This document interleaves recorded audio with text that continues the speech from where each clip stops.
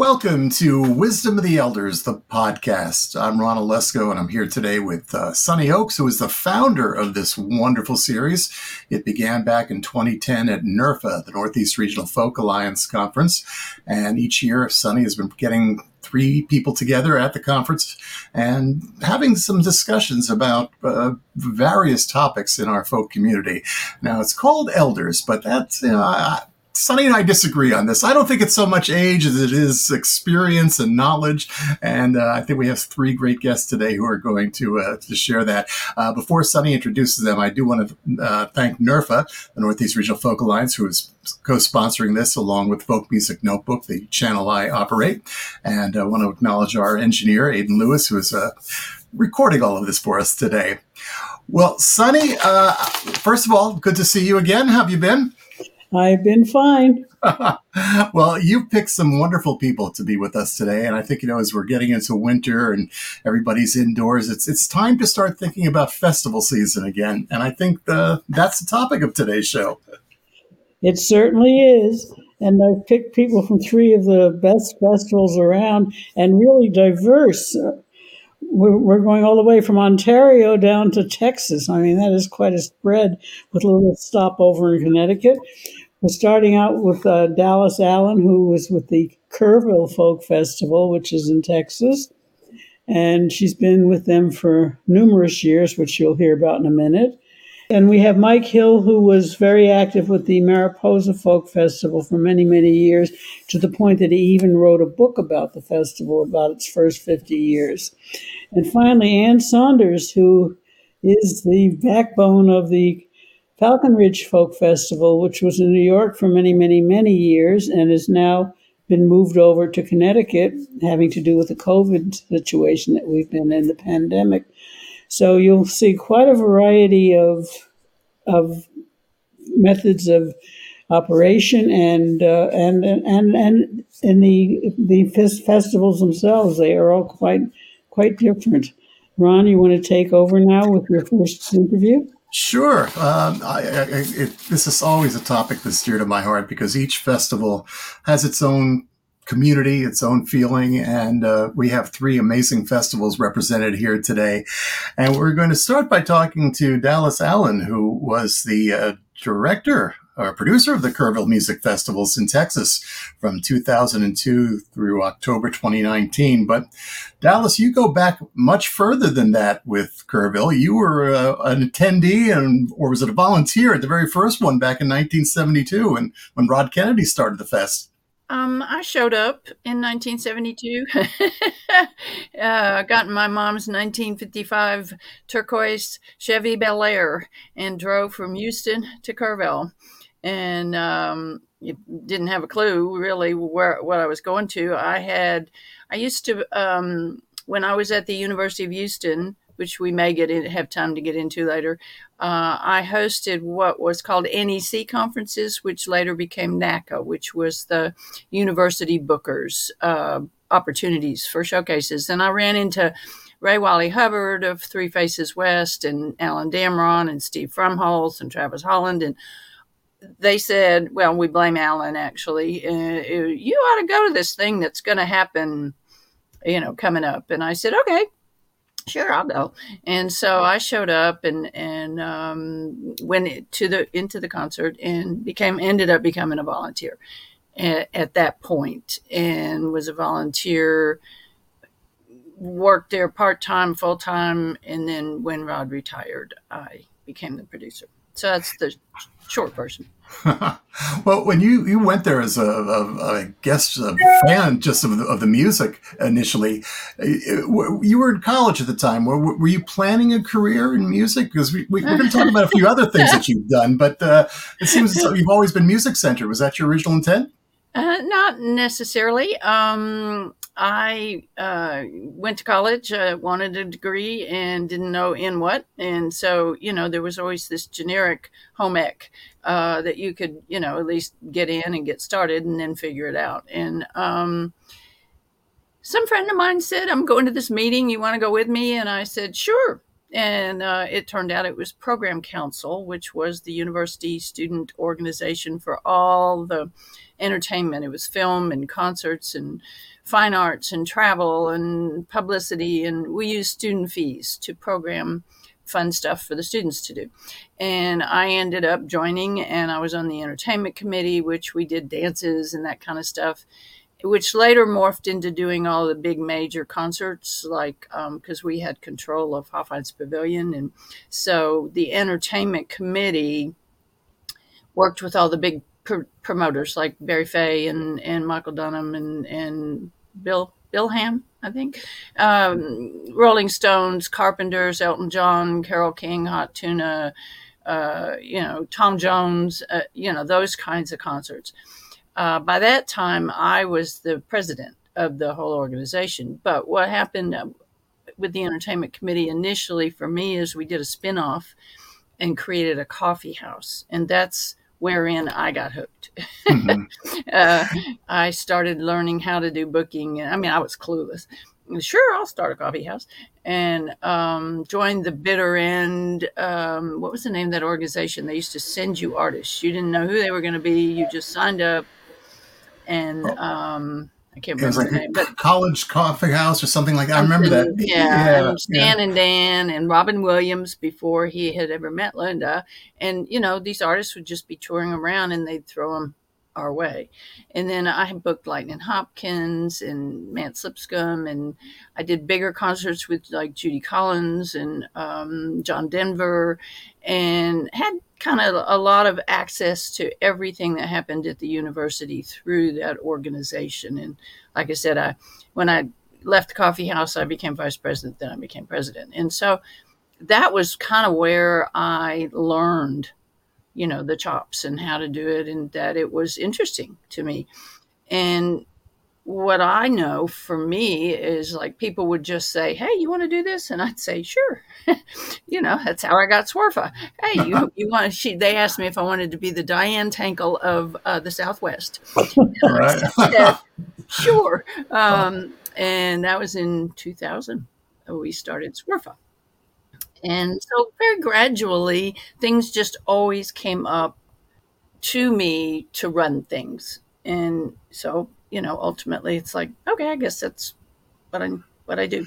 Well, you do a really fine job of it. I mean, Rod Kennedy started Kerrville back in '72, and as you were describing, it seemed more like a Texas-centric festival for songwriters at the time. I think it was part of a heritage festival or something going on at that. No, it's part of the Arts and Crafts Fair. Arts and Crafts, right? According to Rod's book, which is Music from the Heart, great book, great read. The governor said, okay, we have this arts and crafts fair in this little town, destination town in the hill country, and we want heads and beds. We want people to stay over. They just come in, wander around, and leave. So can you promote a music event, which is what he did in Austin. It was promoted, everything radio, and he was in radio and television, all of that.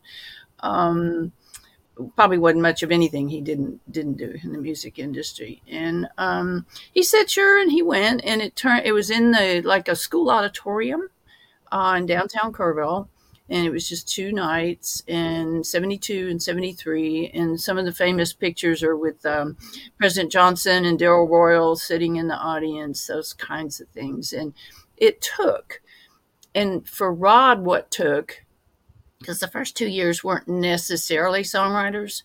You had Crystal Gale and Willie and Bearhouse, piano player, and just, quite a variety. I still have the programs.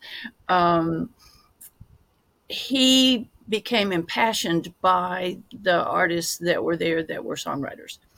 And he said, okay, they don't have any support. Nobody cares what they do. Everybody tells them, get a real job.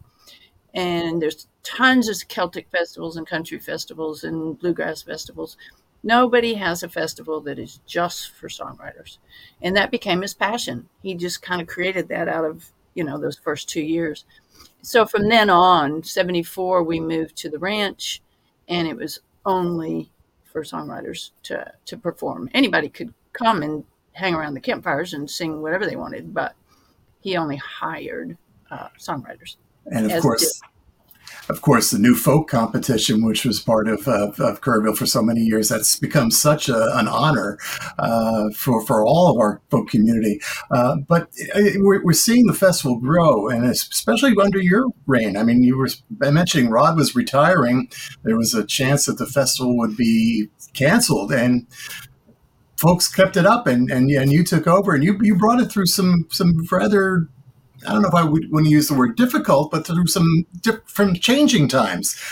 You turned it from originally a sole proprietorship and into a non-commercial run by the community. That had to be a challenge.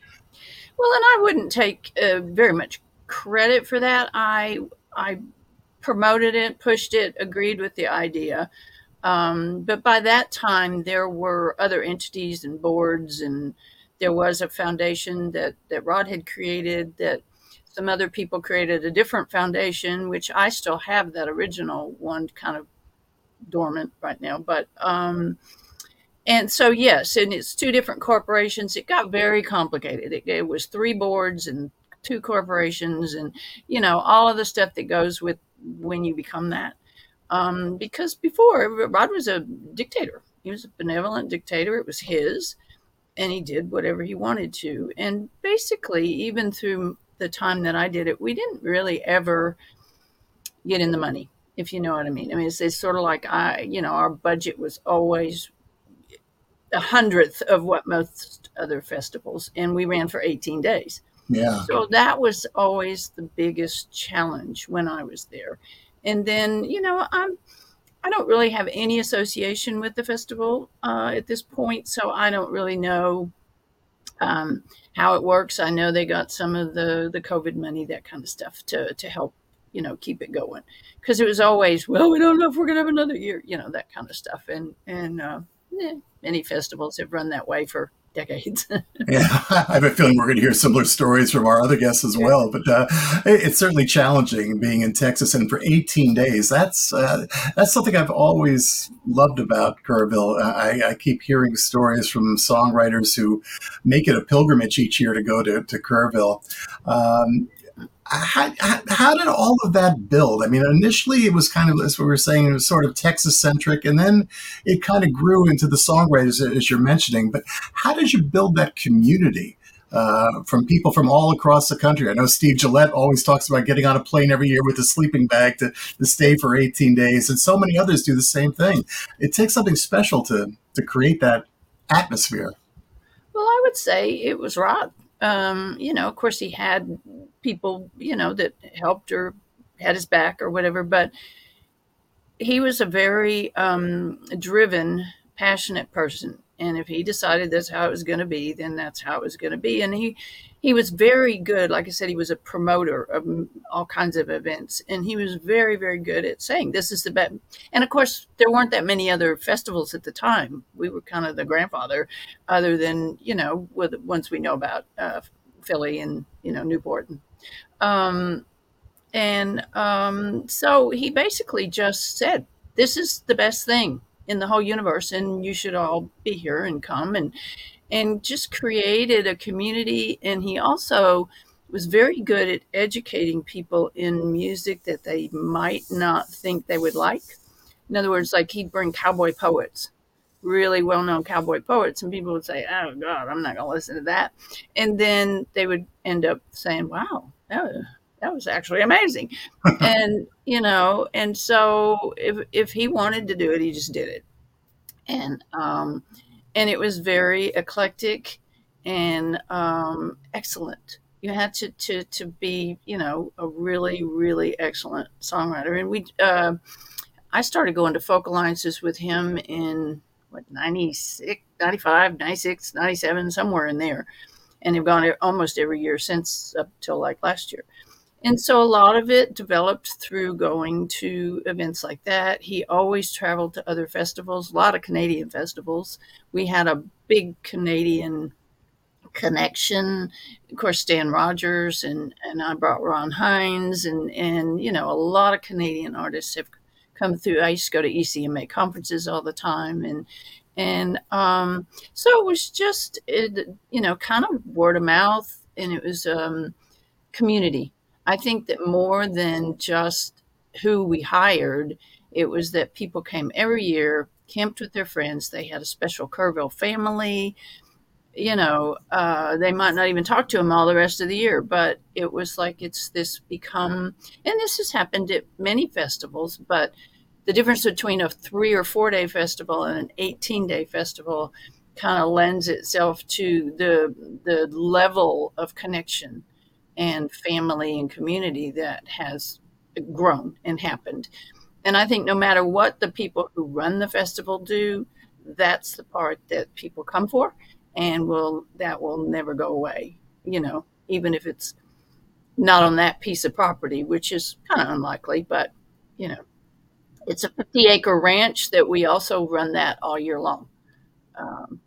It's interesting how it's grown and how you carried the legacy and vision that Rod did. I mean, it's kind of easy when somebody new takes over to say, okay, we're going to do things differently now, but you kind of kept in that same frame and built upon it, which is, I think, why everybody respects you so much, and why when it was announced that you were leaving in 2019, there was such an uproar, like what's happening? How are we going to survive without Dalis?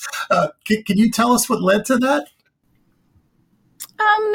Not really, other than just change. People wanted something different, and I was the face, and there's some people just didn't want a face that was connected. They, just wanted a change, I guess is the easiest answer. I didn't expect to die there. Right. But I will say that leaving right before the pandemic was somewhat of a gift. And I've had a lot of gifts even though I'm not associated anymore. There have been a lot of gifts in learning how much it meant to me and how much I mean to people. Well, you certainly are still involved tremendously with SWRFA, the Southwest Regional Folk Alliance. I mean, you kind of became its founder, I think, of that. And it was 2000 that began? Yeah. That's got to be some challenges there, too, especially in COVID. How are things at SWRFA? They're great. We have a lot of new people on board, and I'm no longer on the board. I'm the executive director and the conference coordinator.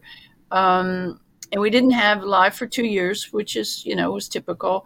And we came back with fewer attendees, which also was not a surprise. Mm-hmm. But the conference itself was the same. It was beautiful, and it was connecting. And we had a lot of new people.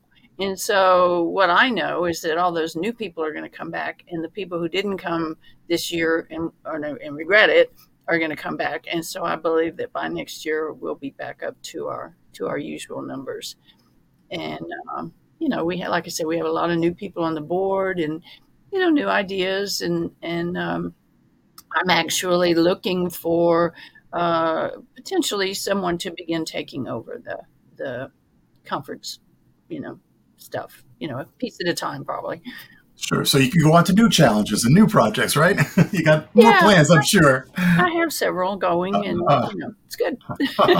Great. Can't get rid of me that easy. Oh, we don't want to, believe me. But we do have to move on to our next guest. And we're going to come back to you, Dalis, and talk a little bit more about festivals in general. But Sonny, I think you have our next guest lined up and ready to go. I just wanted to pipe in. Dallas, do you remember when I came down to help you start out Southwest? The very first year.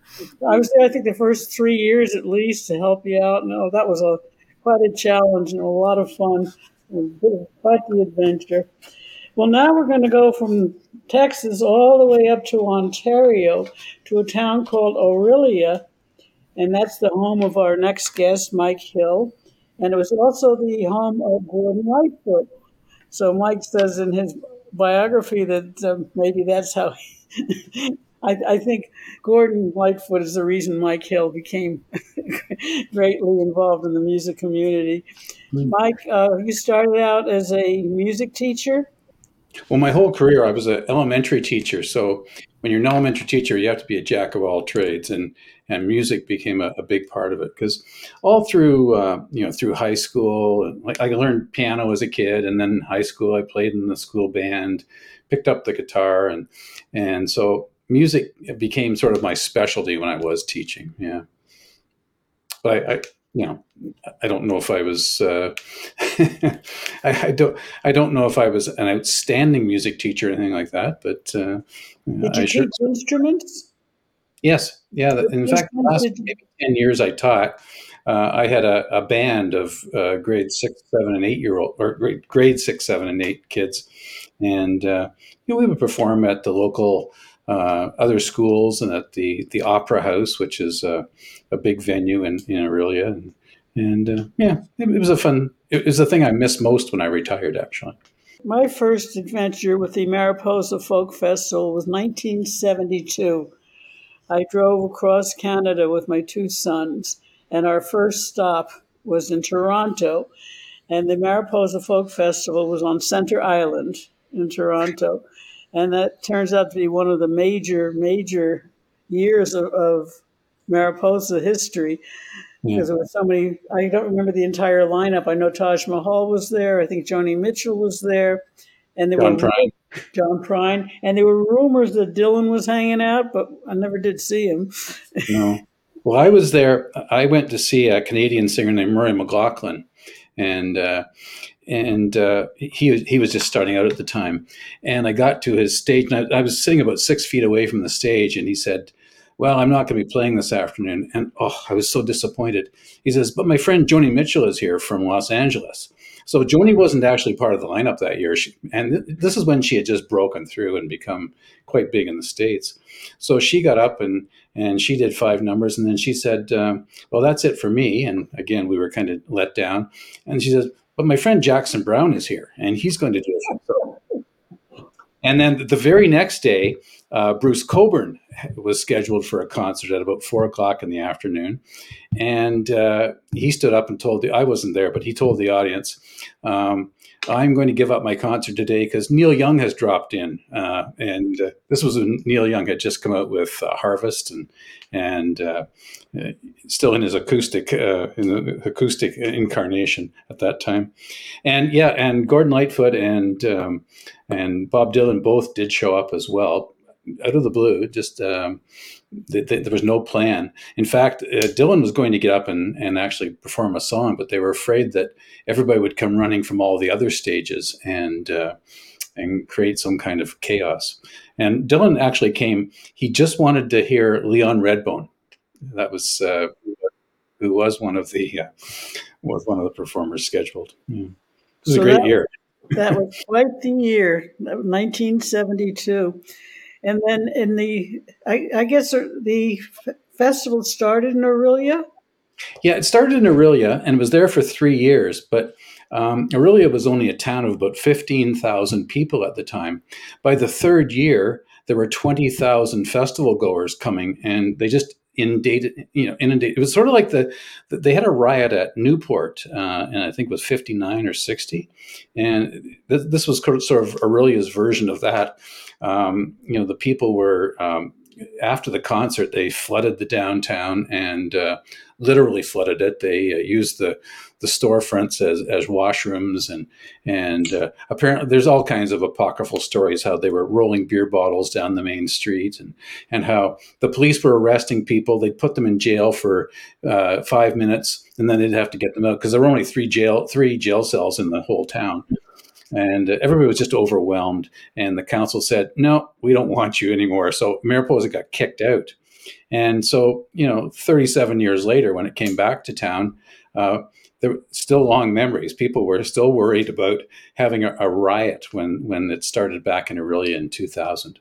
But it wandered around Ontario. It was in several places, and probably most famously on Toronto Island. There's an island out in Lake Ontario, just off of Toronto. And it was at Toronto Island, then it went to a couple of other towns. And eventually in 2000, thanks to 3 counselors in town, they decided to bring it back. And it started off, it was very rough. If it hadn't been for Gordon Lightfoot doing a free concert on Sunday night, I'm not sure it would have been successful. So in 2000, I decided I would volunteer. I thought, okay, I'll get a free ticket to the show. Well, I immediately got roped into helping out with setting up the festival. The next year, they asked me to be the festival organizer. So lesson in that is don't do such a good job that they ask you to take over. And then 5 years later, we let our artistic director go. She was very good. I really liked, how she programmed the festival and everything. So, but that's a long and involved story I don't want to get into. But we said, well, what are we going to do? Who are we going to hire? And I just aggressively said, I would like to do the job. I'm very knowledgeable about this is my kind of music. And so the board had confidence in me, and I did the job for the next 11 years. And so that's how I got involved. You also, in 2017, you released a book that you wrote about the festival. Mm-hmm. There was a lot of archival material, and so I just was able to sort of go through everything. My wife, thanks to her, from 2000 up until 2017, she had cut out any articles about Mariposa that were in any of the local papers or the Toronto paper or anywhere.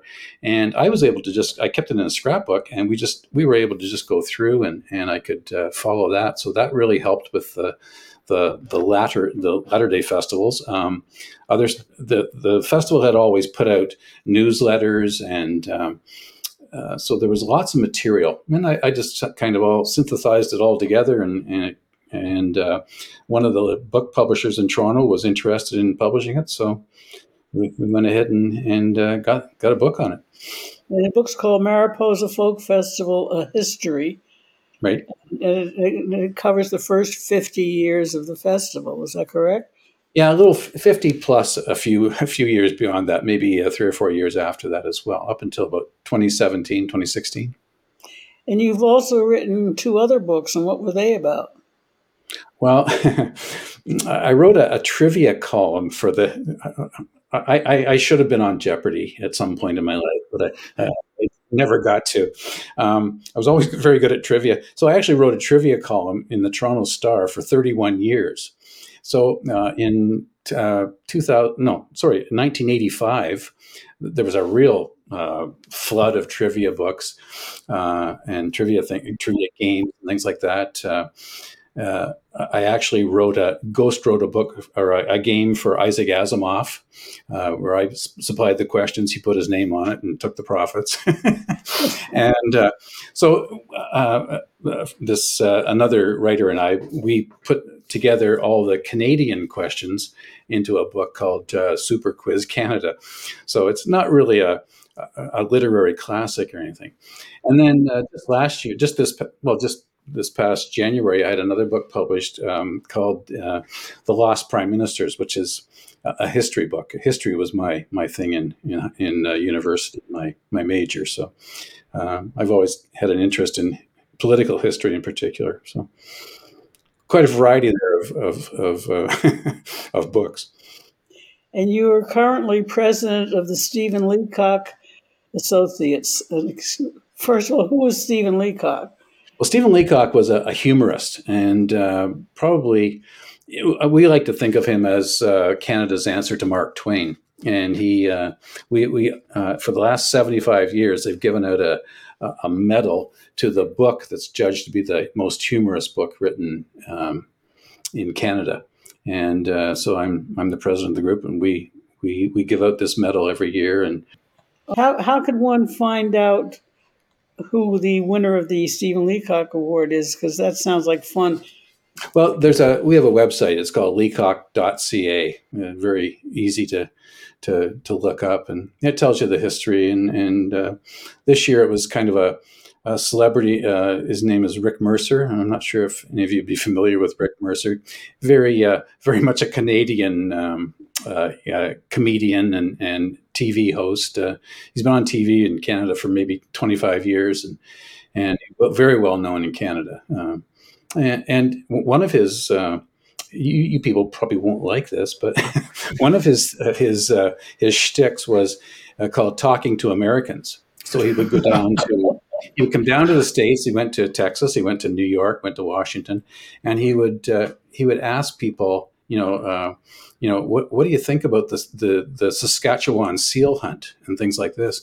And he even went to Harvard and tricked all kinds of people who just knew nothing about Canada. And it's kind of a dirty trick that Canadians play on Americans, because we know everything about you people, but you know nothing about us. That's valid. That's true. Mm. And all of your years working with the Mariposa Festival, what did you find the most challenging? Dealing with road managers was one thing that I did not have a lot of fun with. I think the challenge came from the board of directors wanting to sometimes I wouldn't say interfere, because they didn't really interfere, but there was always the pressure that we've got to get a big name headliner who's going to bring in the audience. And the thing is, a lot of those big name headliners were not, we couldn't afford. We didn't have a great budget for many, many, many years. It's only in the last few years that the festival has been able to afford fairly big names. And so it was always kind of, not I wouldn't say B-level people, because we did have people like Arlo Guthrie and Don McLean and so on. But the festival, they always wanted me to come up with someone who would really draw in the audience, and that wasn't always the case. It wasn't always an easy thing to do, I should say, because you never know, for example, who's going to be a big draw and who isn't. Yeah, so did I answer your question? Yes, you did. Okay, well, that's our segment with Mike Hill from Mariposa. And now, Ron, I'm putting it back to you for our third. Thank you. And I urge our audience to check out Mike's book, The Mariposa Folk Festival, A History. That gives you some insight into the festival. Now, let's see. Mariposa started in 1961, so I guess you're the oldest festival of the group. Kerrville started in 1972. And now we've got the new kid on the block. She's only been doing this from 1988. I mean, come on. You got to catch up here, Ann. Oh boy, I well remember being thought of as the new kid on the block block as we now approach our 35th year. How did that happen? Sure. Well, Ann Saunders is our guest now, for those of you just joining us. And Ann has a long involvement with the Falcon Ridge Folk Festival, which, I'm speaking from New Jersey, and here in the Northeast, Falcon Ridge is the biggest event of the summer. Maybe Philly has a little shot at it, but I think most of our listeners know Falcon Ridge, and I'm sure in the Southwest, it's Kerrville, and in Canada it's Mariposa. But Ann, you were involved in Falcon Ridge from the beginning, although I don't think initially it was Howard Randall that started it. Yes. Were you both? Yeah. Howard Randall is the founder and the creator, but I've been to every single one, starting off like almost everyone else here did, as a volunteer. Yeah. And how did you become involved with the festival? I mean, you knew Howard, I assume, right? I knew Howard from another festival that he started 4 years earlier. So a little bit of background: music's always been a huge, huge part of my life from a very, very young age. Going through the days of being in the band, being in the choir, doing open mics in college, but mostly as a performer.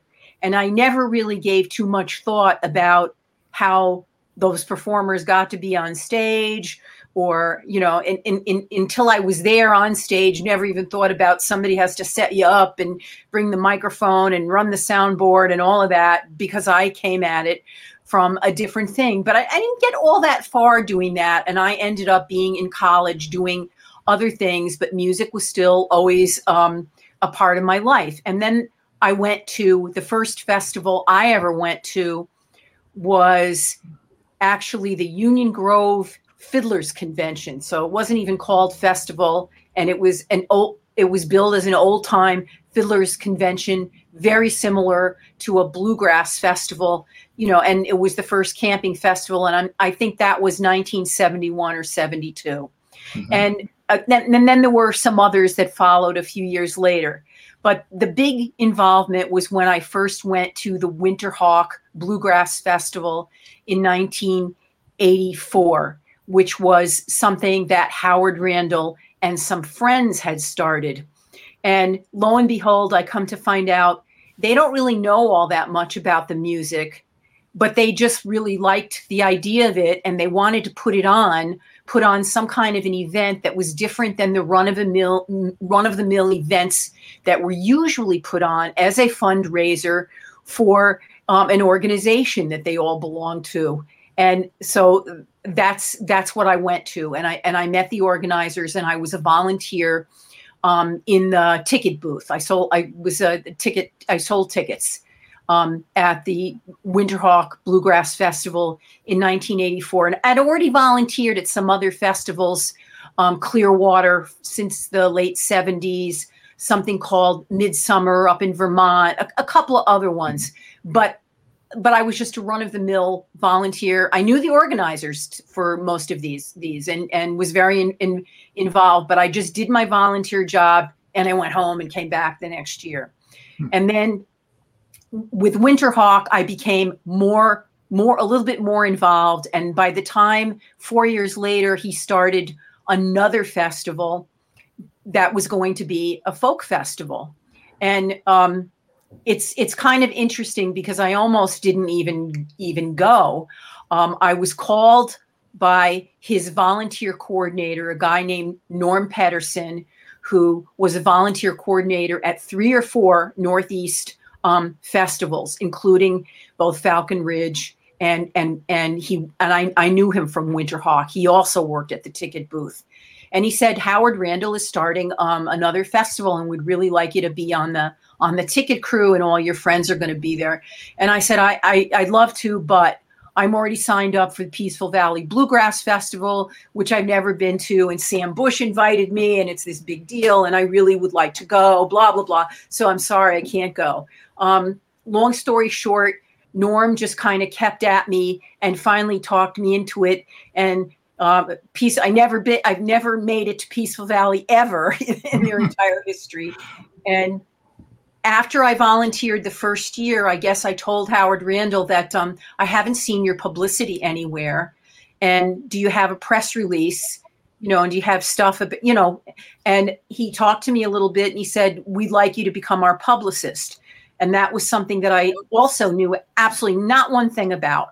But I figured, hey, I'm a college graduate, and I work in the biological sciences field as a researcher. I'm sure I could do it. And it was pretty challenging, but that's what I did in 1989. And I helped out just the tiniest little bit with the booking, made a couple of suggestions. And they kind of had a little bit of a committee at that time. But my very first suggestion that I had to talk them into, and the only time we ever got them, was Allison Krauss and Union Station. So based on that, I got them Allison Krauss and Union Station a few years later. And believe it or not, I don't know if she remembers this, that Sonny was the one who said, there's nothing wrong with the way we're doing it. Because Sonny was on Falcon Ridge's booking committee also by that time, in the early 90s. And she said, there's nothing wrong with the way that we're doing it. Everything is good performers, but it lacks some kind of central theme, cohesiveness, one person. Sonny said one person should be the artistic director, and it should be you, Anne. And I was like, me, I'm the person with the least experience of anybody. But there you go. Well, you certainly had the vision. I want to touch on something that you mentioned. You were a research technician, I think, at Cornell University Medical Center in New York City. So you've got that pretty important career and pretty stressful career going on too. How did you find time to do all of this? The thing about being in a research laboratory is that they care that you get the work done, but it's not a 9-to-5 job.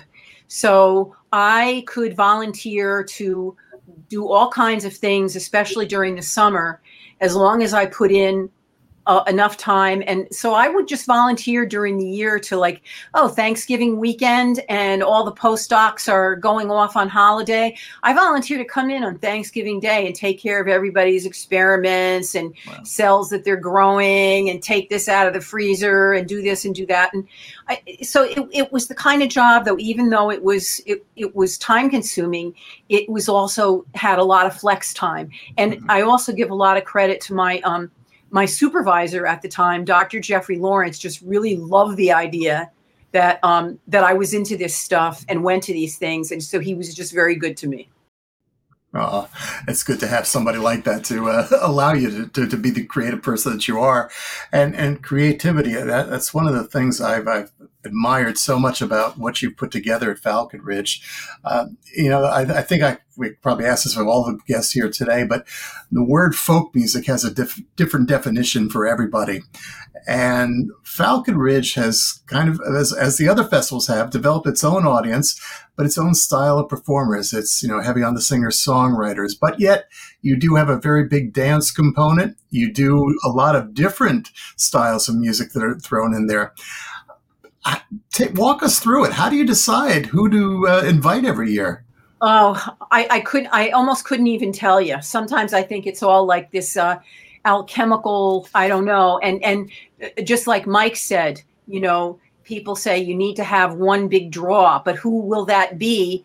And even if I had an idea of, and all of us have ideas of some people that would be a big draw, but we can't afford any of them. Mm-hmm. So we have to find out who would be a big draw that's in our budget. And that's very, very, very difficult. But the audience also, tells you a lot about people become their favorites. We've had many people come through and become favorites that we've booked year after year after year. And a couple of the big favorites are not what you would call like your typical folk music, like the Slambovian Circus of Dreams. Just who I was going to mention, yeah. Electric. Yeah. And the Neils, who started out practically being what I would call punk folk. I think the big thing is that they write their own songs. They're great songwriters, all of them. And I just felt that this music was not, and I think our community, that folk music is not defined by that there's drums in it or that there's an electric bass or that there's an electric guitar, but it's music by and for the people, and it has to kind of be that and really come from the heart and not just be commercial success is not front and center. And those have been kind of the defining, that's by and for the people. Sure. Hey, if anybody out there has not been to the Slambovians at Falcon Ridge, I urge you to check them out next year. It is such an experience, and it's a community experience, that community that you're talking about. I think Mike talked about this before, about having a board of directors and everybody kind of having their 2 cents as to what should be on there. But, you're the artistic director, so it's your call. But yet you do have that community back there. So I know I was watching some of the Facebook postings last year, people griping and suggesting and not understanding what you're going through on all this. That has to be hard to deal with when you have a community that is looking up to you for these events. It's very rewarding and gratifying, as well as tearing your hair out type of thing at the same time, because you realize that even the fiercest gripers, they're not doing it, most of them, literally not, almost none of them, just to complain. They're doing it because they do really care deeply about the event, and they really do care deeply about its continuity and health, and so you have to always realize, and you do realize that that's where it comes from. But many of them, don't understand some of the underlying things of why you have to do things, especially during these COVID years. Why can you only have this many people, and why are you having pod seating? It's like, because we've determined that this is the safest thing to do. And I respect you, obviously, with your background as a research technician. You have a little more insight into this whole pandemic, and I think your guidance through it and what you did with Falcon Ridge really helped the festival to survive. And I'm sure you have some big plans for 2023, which we'll talk about a little bit later. But I want to talk a little bit more about the community and the atmosphere. One of the other big events is the Emerging Songwriters Showcase, which is similar to what Kerrville does with New Folk, but I think yours is more of a jury showcase. Am I correct? Yes, it's has its similarities and its differences, and that's something that Sonny was also involved in right from the very beginning.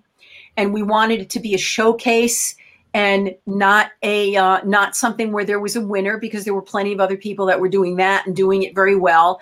And the very first year, it was only open to songwriters, and then after that, it became a performance. And you don't have to have written the song, or it can be a traditional song or whatever. And but Sonny was very instrumental in that, in bringing that to the first time, I think, in 1992.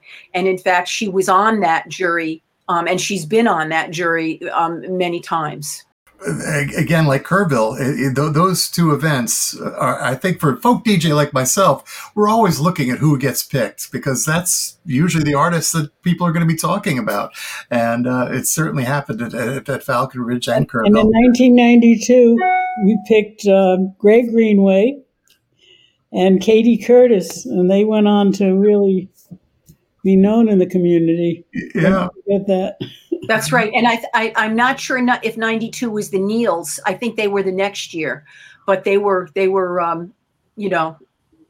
right up there. But yeah, several people that have become mainstays at all of our festivals, all three of our festivals, started out doing that sort of thing, either Kerrville New Folk or the Falcon Ridge Emerging Artist Showcase. A lot of them. Yeah, Martin Sexton.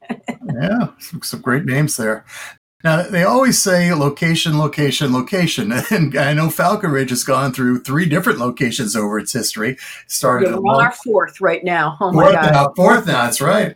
That has got to be difficult. I mean, I think during your years at Dodd's Farm, I think that's really where I think the festival really expanded, in my view, from what I'm hearing from people. Everybody became so used to that campground scene and where the stages were, and it's just a beautiful spot. That had to be hard to move, and I think it wasn't a choice that you made. It's just the farm that you were working on. They had other plans for the area. Is that true? Both farms that we were on that were in Hillsdale, New York, the Long Hill Farm, the owners got to the point where he was elderly and he wanted to sell and move. And Dodd's Farm was just a couple of miles away. And Howard Randall, who's the festival founder, is also a contractor and builder, and was able to kind of transform the Dodd's Farm into almost the same blueprint, everything in almost, people would come and say, I don't even know that I'm, except when I look at the vista, that we're not, so 30 years of being like pretty much in the exact same kind of setup, with the stages in the same places and the same sizes and in the same juxtaposition to each other. And now we're like, at a fairgrounds, which is really different. Mm-hmm. Yeah, I guess there's some benefits to being at a fairgrounds. You have, I believe, toilets, indoor toilets now, which is something and luxury. That's already there. Well, I think 2023 is going to mark your 30th year as artistic director. It will be my 30th year as the artistic director. I can't believe it. Wow. And the 35th year overall for Falcon Ridge. Can you give us a little sneak preview? Any hints about what we can expect this year or next year? Well, we're hoping to bring back dance because, as a lot of people may or may not know, fully 1/4 to 1/3 of the people who attend Falcon Ridge only come to dance and could care less about anything else. Like literally, they don't want to ever leave the dance floor. And there's another number of people who come to dance and maybe leave the dance floor once in a while. But a lot of people really, if they could just stay on the dance floor and, have somebody run and give them a quick bathroom break and some force feeding and just stay there the whole time, they would love that. So it's a challenge. This year we felt like it was just unsafe because the big thing at Falcon Ridge is contra dancing. So it's like a huge community dance where there's a lot of people on the floor at the same time, and every single person is going to dance with every single other person. So obviously it only takes like one person that has a communicable disease like COVID or something else for everyone to have it, pretty much. Mm-hmm. But we think that we can do it in a more limited capacity inside of a building next year. It will be limited, but we are planning to bring dance back. So that's one big thing. I know a lot of people have missed that. Sure.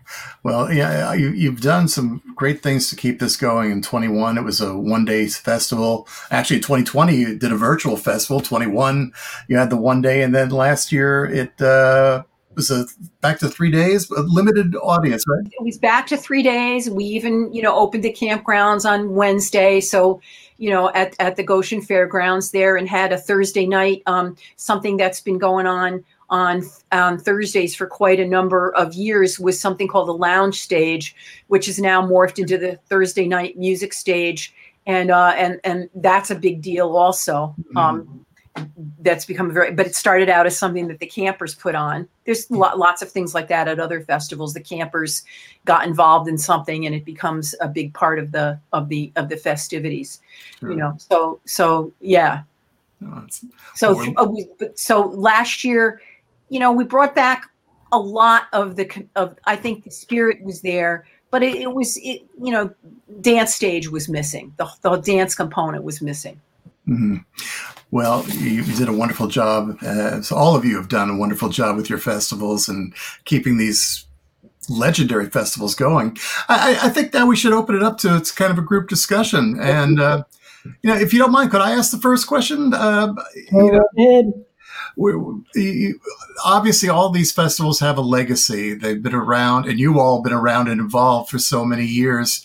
I'd like to ask each of you, what have you seen as the biggest changes in the folk community since you first took over and to where we are in 2022? Maybe we could start with Dalis. I don't really know what my answer to that is. I think that the idea of the festival itself and why it happens and how it happens is pretty similar. Of course, all of the online and the no CDs and those kinds of things. That was always a big proponent, was selling CDs, and that's not, that changed. And we were doing the live CDs, and then that they didn't want that as much. And so I think just how people are accessing it and whether or not they're, even at this point, still willing to come and be there physically present, because they don't have to be, even when you have an in-person event, a lot of times it's streamed, because you can reach people in so many places that you couldn't, or they can't come from, Norway or wherever. And so I think that a lot of it just has to do with the logistics of how the music is delivered and how people want their music, and whether or not they, everybody talks a lot about ageism and aging out, and that it's the audiences are older and you're not getting younger people. And, it's like, I guess that's one of the biggest challenges still. Sure. Is just how to have a mix of don't lose who you got, but get new, Right. And it doesn't have to be just about age. It just has to be about that they want what you're presenting. Sure. Mike I Hill, think how about? that was the challenge at my festival as well. It started off in the early '60s. It was very much traditional folk music, like British ballads and Appalachian ballads and so on. And then, by the '70s, there were a lot of singer-songwriters and things like that. And it was a very, very young crowd. When you look at the pictures, everybody looks like they're in their 20s. By the time you get up to the 2000s, everybody's gray-haired, and when you try to draw in a younger audience nowadays, you seem to have a more edgy sound. I don't know if that's me talking as an old man or something, but it isn't the same kind of music that we listened to in the '70s, and maybe that's a good thing. I don't know. So I agree with Dallas. It's a challenge to sort of bring in a younger audience. I know at Mariposa the last few years, with some of the acts that they brought in, they were appealing to a younger crowd. And I'll pick up on something that Anne said too. It's like I think. Well, Mitch Podolak used to say this. Everybody remembers Mitch. He founded the Winnipeg Folk Festival and several other festivals in Canada. Mitch used to say, 95% of your audience is there just for the good time. They're not really there as folk music fans. And unfortunately, it is true. I have to agree with Mitch about that. So, yeah, that's a challenge. Yeah. And Saunders? Well, I do think that COVID has been the biggest change, and that it's going to be, some of those changes are going to be here to stay. But for the rest of it, if it hadn't been for that, I think I agree with the first part of what Dallas said, that the way access, when we all started going to folk festivals, there was no email, there was no internet, there was no, you got a flyer, or you looked at it in the back of Pickin' magazine, and you sent away in the mail for your tickets months in advance, and had to make all sorts of plans. You couldn't throw your GPS on and look. You really had a plan how you were going to do it and how you were going to get there. And if you didn't, then you were just willing to wing it, and do that. But finding out about it, et cetera, is much different these days. And I think a lot of people don't maybe even realize that now that there are so many more choices to seeing something live on the internet, the audience has been split into, no matter how old they are, how young they are, there's many, many, many more choices of entertainment, and a lot of it's right in your own living room. Okay, my first question, I always think about special moments, be they wonderful, memorable, or be they total disasters. So I'd like you to think back over the years of a major success, something that just really, wow, I'm responsible for this, or good God, what a mess. How did that happen? And talk about some of those, because I always find those fascinating. Dallas? Well, I think many of the special moments for me, particularly after I became the producer, was like, I didn't plan on being the MC because, just didn't. But I couldn't find anybody that would do it, particularly without being paid, which I didn't have any more budget to pay that many more people. So I just got up there.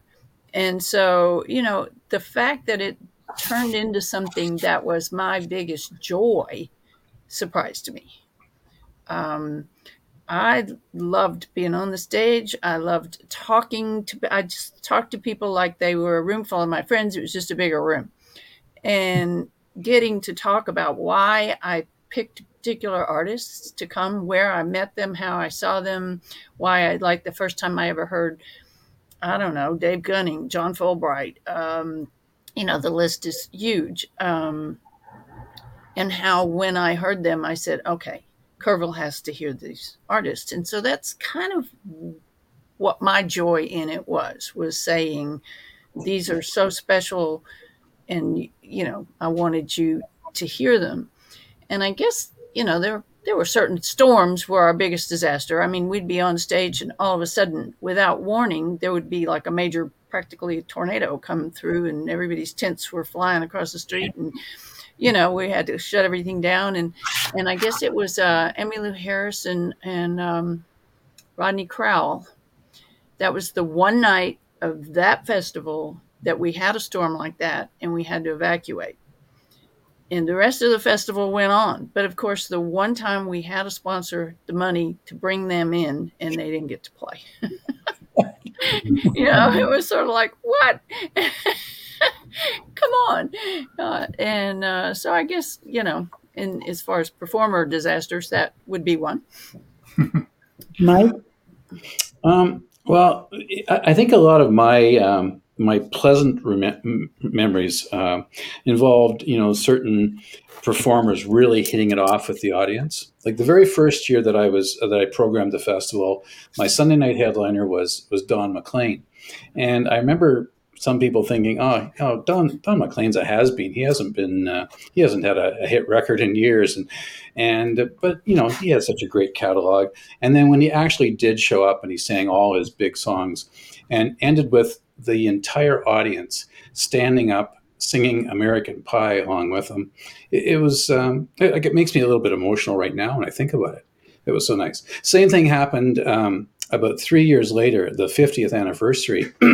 we invited back all the big names who had been there early on, even the ones who were there 50 years before. So two of the people who were at the very first Mariposa and then came to the 50th were Ian and Sylvia. And when they sang Four Strong Winds, there wasn't a dry eye in the house. And so those were the kind of nice things. And then there were the headliners who showed up in their bus, stayed in the bus all day drinking, and then arrived at the stage drunk as a skunk, surly with the audience, and I won't mention her name. What are her initials? I won't even do that. But that was one of my bad experiences with one of the performers. But most of them were very magical. Some of the performers became friends. But it was really like getting those performers to connect with the audience. That was the thing that sort of made me feel good about the job I had done as an AD. And? Falcon Ridge has had its tornado year also, but I'm going to say that's kind of getting through that was like number two and a far number two to the very first, which started out as just such a horrifying moment and a tragedy, was a week before Falcon Ridge 2002. I'm pretty sure 2002, 20 years ago.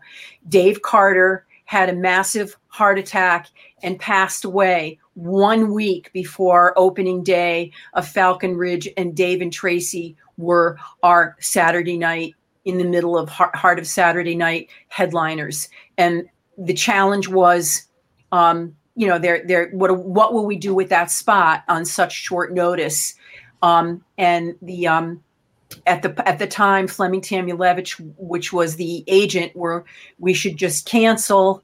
Tracy is just a couple of hours away, still in a motel room, just in such a state of total, not denial, but really not knowing what to do with herself. And so we made a decision that I made the decision. It fell to me to make the decision that Dave Carter's music will be in that spot, however we have to do it. So we had like 5 days to pull together a tribute to Dave Carter, in which Tracy took part, and almost every single performer took part. I picked the songs.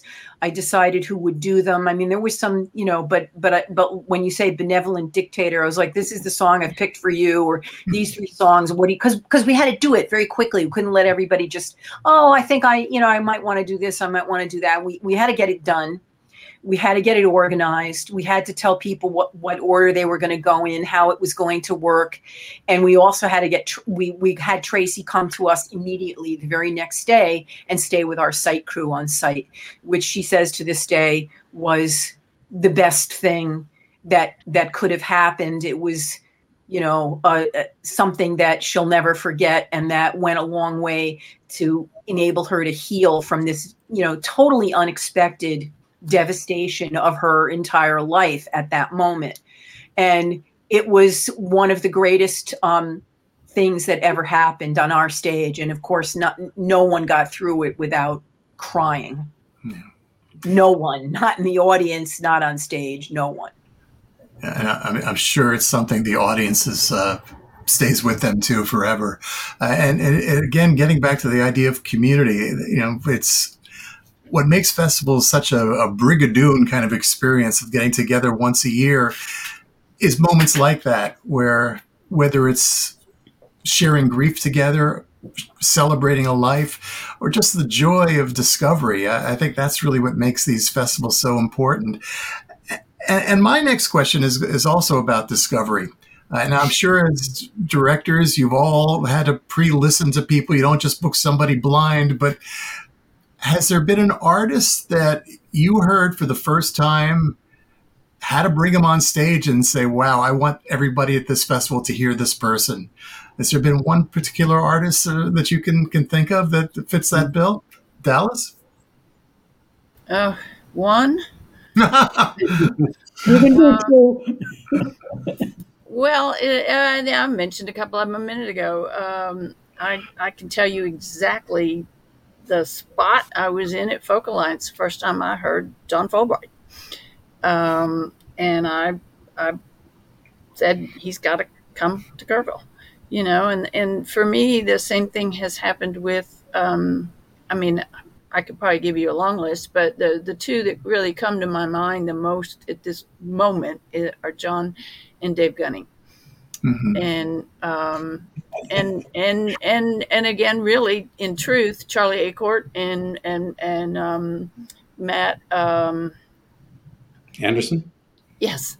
But those are some of my ECMA experiences. I would go to showcases and I'd walk in and I'd like be just like, oh my God, the first thing I heard out of their mouth. And, and I think that truly Folk Alliance was like that for me as well, in terms of, and many of the new folk artists, of course, but just like I said, to not go on and on, those two jump out at me like just first thing I thought.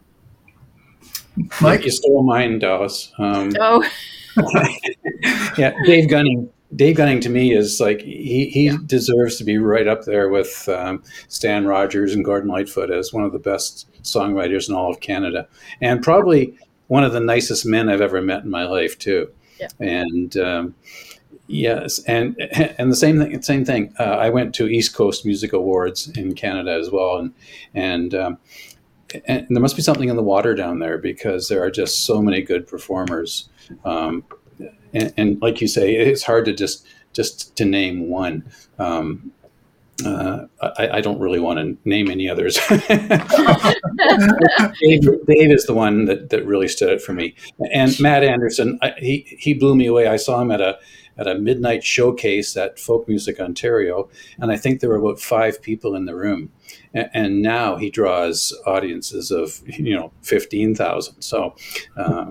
And I like to think that I kind of helped discover him. Sure. Well, I saw him the first time. He was sitting in a little bar in the hotel doing a showcase, and I've seen him silence a bar that was very loud, very drunk people. First note, everybody shut up. And I don't know how he doesn't have a constant headache. I mean, because he's always doing this with his hair and his head. And I mean, oh my God, I get a headache watching him. Well, I hope our listeners are keeping tabs of these names. If you haven't heard them before, please check them out after this show is over. Anne, how about you? In the early 2000s at Folk Alliance, Ken Irwin from Rounder Records said, I want you to hear this woman she's kind of fronting this band, and he didn't really think too much of the band at the time. He really wanted to produce their lead singer, and they were called Crooked Still. Well, they didn't even have a name yet. Crooked Still with Aoife O'Donovan. And I immediately called up the fest director who wasn't there at Folk Alliance, and I said, I just heard this band, and we just have to have them. They don't even have a name. They don't have a record. They don't have anything. But we have to have them. And this is how I feel about them. And he reminded me of a couple of other things that I waited, and the next year it was too late, and so we got Crooked Still, and we booked them 6 times in a row, and we probably still would if they hadn't, if they hadn't gone their separate ways. So sight unseen, sound unheard, saw them the first time, had to have them immediately. 10 years before that, we had just started to hear this name, and then I went to see her I was volunteering at a place I was still volunteering at was the Clearwater's Great Hudson River Revival, and I saw Ani DeFranco, and once again the festival director wasn't there at the time, but I called him and I said, "This woman, Ani DeFranco, we absolutely have to have her." So those are 2 that I remember that I had never seen before. Alrighty, going back to being in charge, what is the most difficult part of the job of being in charge of a festival? What is the hardest part of it? Specifically for me, it was not having a budget to book even the people that weren't Bruce Springsteen. It was like, like I said earlier, I had probably 1/100th of a budget of most 3 and 4 day festivals to book 18 days. And that was children's concerts, schools, all the nighttime concerts, the daytime, everything. I mean, I booked over 100 performers, and I really had no budget, to speak of. And convincing agents to let their artists come and play Kerrville, and discovering what it was about it that made the artists themselves and the audience love it so much. I would have, is if I could have one-on-one conversations, a lot of times I could convince people why they should do it. But you don't always have that opportunity. I can remember artists coming up and saying, what is this? Why won't you pay me? And I would give them, the whole drill, and they'd say, well, I get it. I still don't like it, but I get it. And so I guess for me, not being able to offer more money through no fault of my own was really my biggest challenge. And also, Kerrville paid everybody the same. So no matter whether I was talking to Ani DeFranco or the last year's New Folk, everybody got, because Rod created it as that kind of a system. And producers would say, man, I wish I could do that. And I would say, be careful what you wish for. Because, the artists that had grown in their respective careers didn't want to be paid the same as somebody who had not. So I guess those kinds of things, more budgetary than anything, was my biggest challenge. I would agree that was my challenge too. I had a very small budget when I was first doing the festival, and we did pay people on different basis. But the most I could ever pay a headliner was maybe $30,000, and that was getting on. That was like later on in my tenure as artistic director. So. Yeah, like getting the number of people. I also found it a challenge to find, children's performers, blues performers, singer-songwriters, Celtic. I tried to fill in all the different genres as well, and it couldn't always be just the people that I liked either. It had to, in fact, a lot of performers that I hired, I didn't really care for their music, but I knew that other people did. I knew my audience did. So that was always a challenge too, and deciding, who is the audience going to like. Anne? I'm going to say budget always just makes everything more difficult. And $30,000 right now is half of my entire talent budget for every single thing. Yeah. And I'm hoping it's going to be a little bit more next year. But of course, we didn't have our dance stage. But most years, I don't think we've ever spent more than, I'm going to say $115,000 was the biggest budget I've ever had to book over 40 acts on 4 stages, including the MCs and the sign language interpreters. And sometimes I just don't, but we have had people willing to, like Dalis, play for us for the friends and family price because they got their start with us, and they're still going to play for us for maybe half or even less than half of what they could get elsewhere. But for me, I think it comes down to that every year I have a list of my plan. And for each spot, I might have a few different artists. And at the very end, I have to say no to a few of them, that it's just very difficult. That I find really, really difficult. The last few, no, not this year, because when you say no, not this year, you just don't know when the year will be, So saying no to people that you really know would be really great in this spot, but that's the spot and there is no other spot, because that's what the plan is.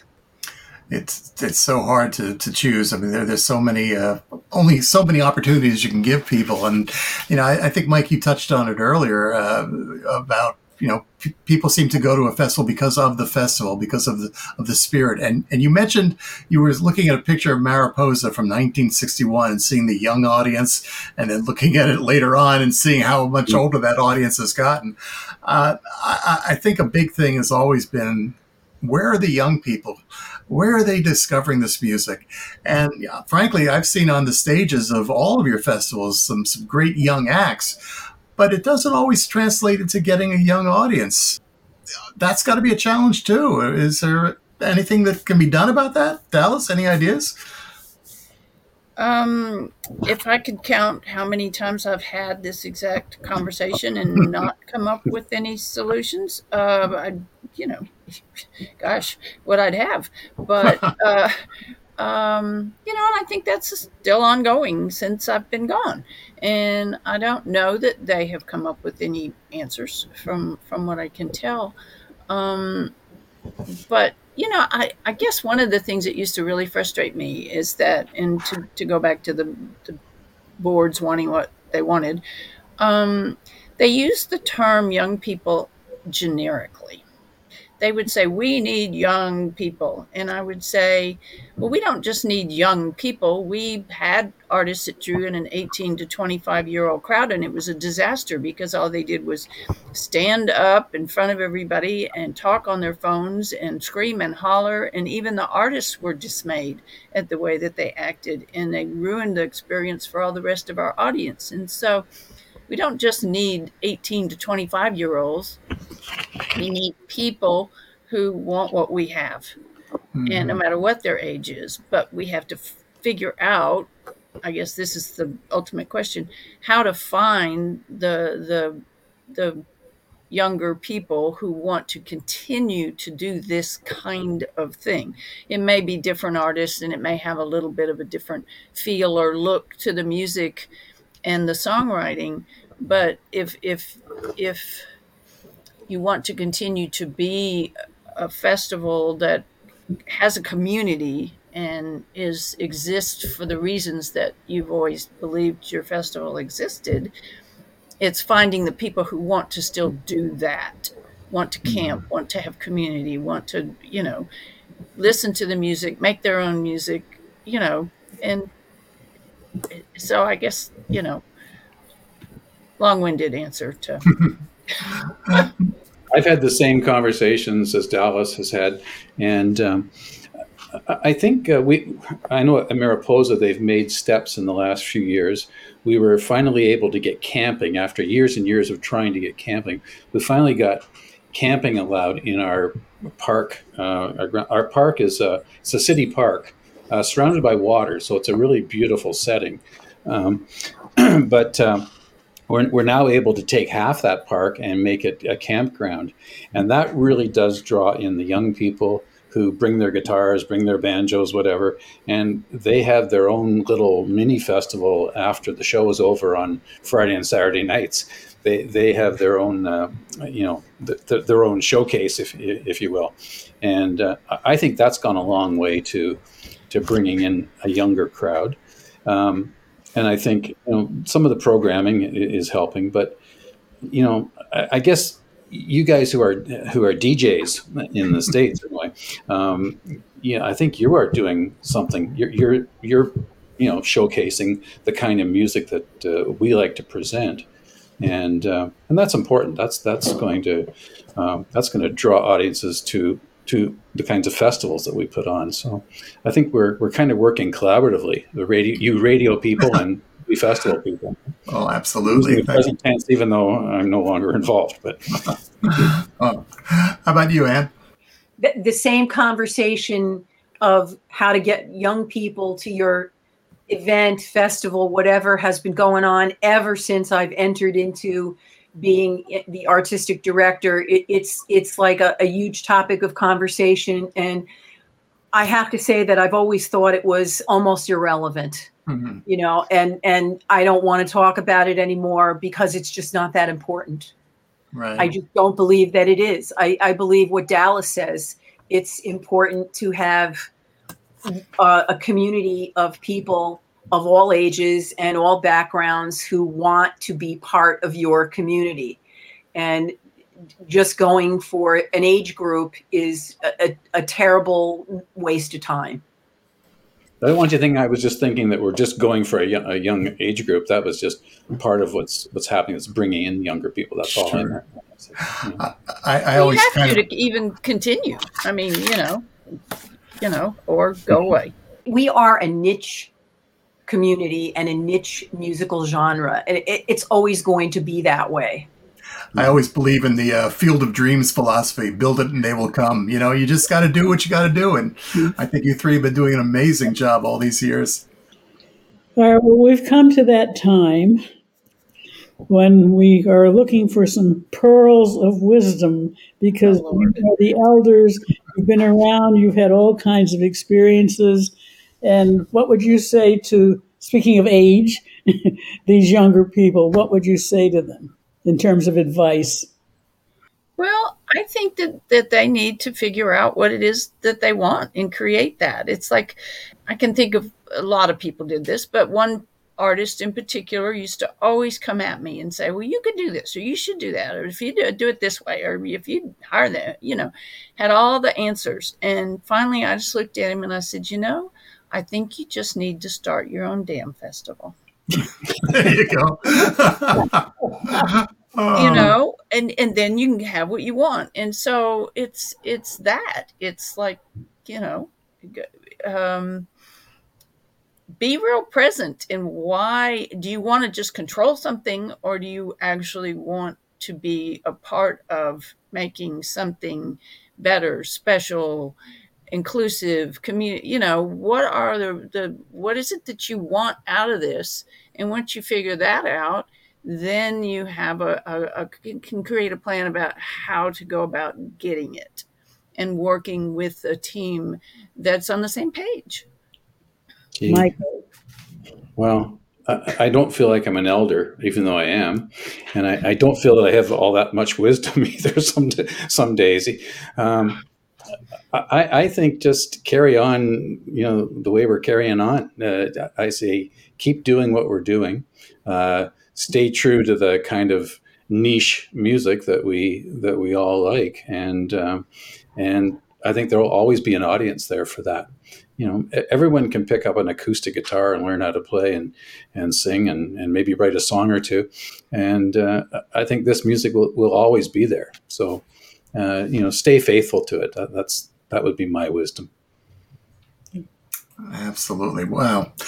Well, this has been enlightening, and I'm already looking forward to the spring and summer when all your festivals are back in place, and so many others too that are taking place across North America. And I do hope our audience will check out some of these events. thank you all for being here today. This has just been amazing. This has been a really fun session. Thanks. Thank you for inviting us. Thank you, Dallas Allen and Mike Hill and Ann Saunders, Kerrville, Mariposa, and Falcon Ridge. We thank you for being with us, and we wish you all the success. And Sonny, thank you for allowing me to be part of this again. This is such a wonderful event, our podcast. We have another one next month. I think we're going to be going to the archives to look into one of the great panel discussions that you did at NERFA. Well, and Ron Olesko, thank you. And thank you for creating Folk Music Notebook, which is one of the places you can hear these podcasts. Well, thanks so much. Well, we're going to say goodbye now. And again, our thanks to everybody at NERFA for helping to sponsor this, and to Aidan Lewis for doing sound today, and for all of you for listening. And join us again next month for another edition of Wisdom of the Elders. Again, our thanks to Dallas Allen, Mike Hill, and Ann Saunders. We'll see you all again. And of course, Sonny Oaks. We'll see you again next month. Take care, everybody. Thank you, everybody. Bye. Thanks. Thanks a lot.